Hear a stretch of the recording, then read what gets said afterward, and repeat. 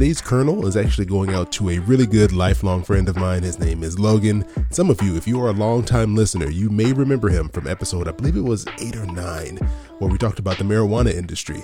So if you can somehow manage to go back and find that episode, you'll get to hear his voice. But I just wanted to say congratulations to Logan because he made his final debt payment. This is a big deal, so I'm really happy for you.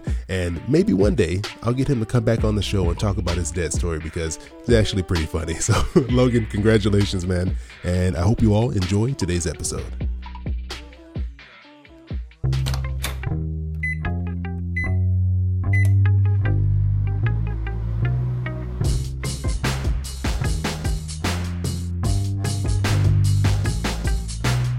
Hey, this is Chris. Hope you're doing well and welcome to Popcorn Finance, the show where we discuss finance and about the time it takes to make a bag of popcorn.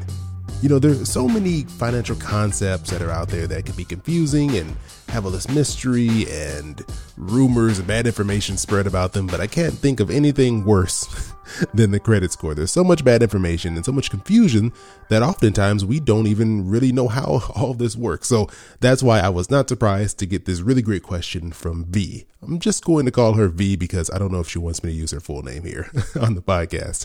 But this is what V wrote. She said, "Hi, Chris. I've been building my credit score for a while and I don't feel like I'm doing anything to even make a dent.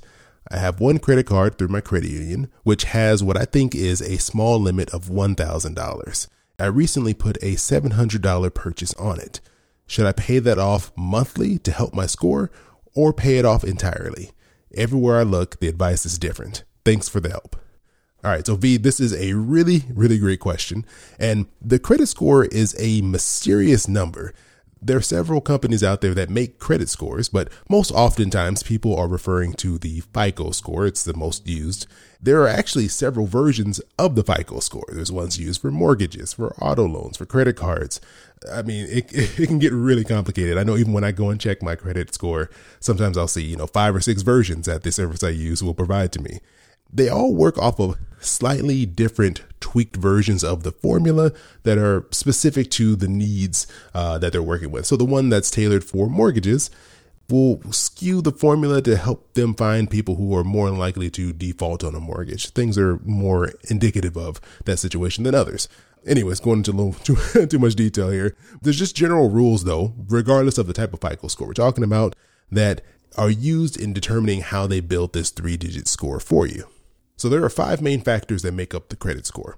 35% roughly is based off of your payment history. Are you making payments on time? If you're late, how late are you? 30% is what they call utilization, or just how much of your available credit limit are you using up.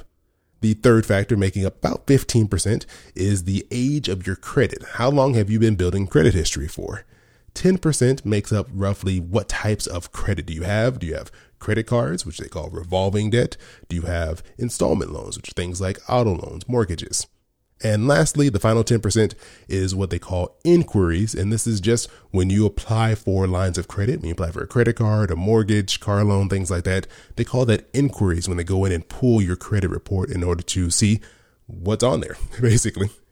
So now that you know a little bit more about what goes into the actual credit score itself, we're going to take a quick break and then we'll hop back into the 2 factors that I think are affecting V the most when it comes to her credit score. If you've ever paid off a student loan or started a business, you know how life-changing it can be. So wouldn't it be nice if there were some way to celebrate that? That's why I started Statement Cards, because financial accomplishments and career milestones are as worthy of celebration as pregnancies and engagements, and it's time to give those milestones the recognition they deserve. Head to statementcards.com to check out our full line of greeting cards. That's statementcards.com. For V, I'm going to have to make a few assumptions here because she didn't give me all the details, which, I wouldn't expect her to. Got to have some privacy for yourself. And so I'm going to fill in a few gaps here. I'm just going to assume that she is new to building her credit and that this is the only line of credit she has, because oftentimes you'll see these lower credit limits when you're first establishing credit because they don't know much about you. They don't have a lot of trust for new lenders. So they'll often give you a low credit limit. So that's what I'm just going to assume here for V's situation. And then out of the 5 factors that I mentioned, that go into your credit score, I think the two that are going to be impacting her the most in this situation are utilization and age. So these two things together make up roughly 45% of your overall credit score. And so utilization, number one, that's looking at how much of your available credit are you using. And so for V, she has a $1,000 limit on this card, but she just recently put a $700 purchase on it. So that means that she's utilizing 70% of her overall credit. The general rule of thumb is to keep that utilization below 30%. And really, honestly, just paying it off every month is the correct step to take. One of the biggest myths I've seen out there, and I think one of the most detrimental myths about the credit score that I see out there is that, oh, you should keep a balance on your credit card and make payments every month. That's going to help you. It's going to make you look good. And that is completely false. Because if you go back, rewind a little bit and listen to the 5 factors I mentioned to you, making small payments on your debt is not one of those factors. That has no bearing on your credit score. And it really will just end up costing you money because you end up paying interest. So if you can, I would just say make it a point to pay your credit card off every month, because that's going to be one of the biggest factors to help in this situation. Because if V were to maintain the $700 purchase on her card and just make small payments every month to bring the balance down slowly, it's going to keep her utilization at a higher percentage for a longer period of time. And so that will have a negative impact overall on her credit score versus if she just were to go in and pay that $700 off right away.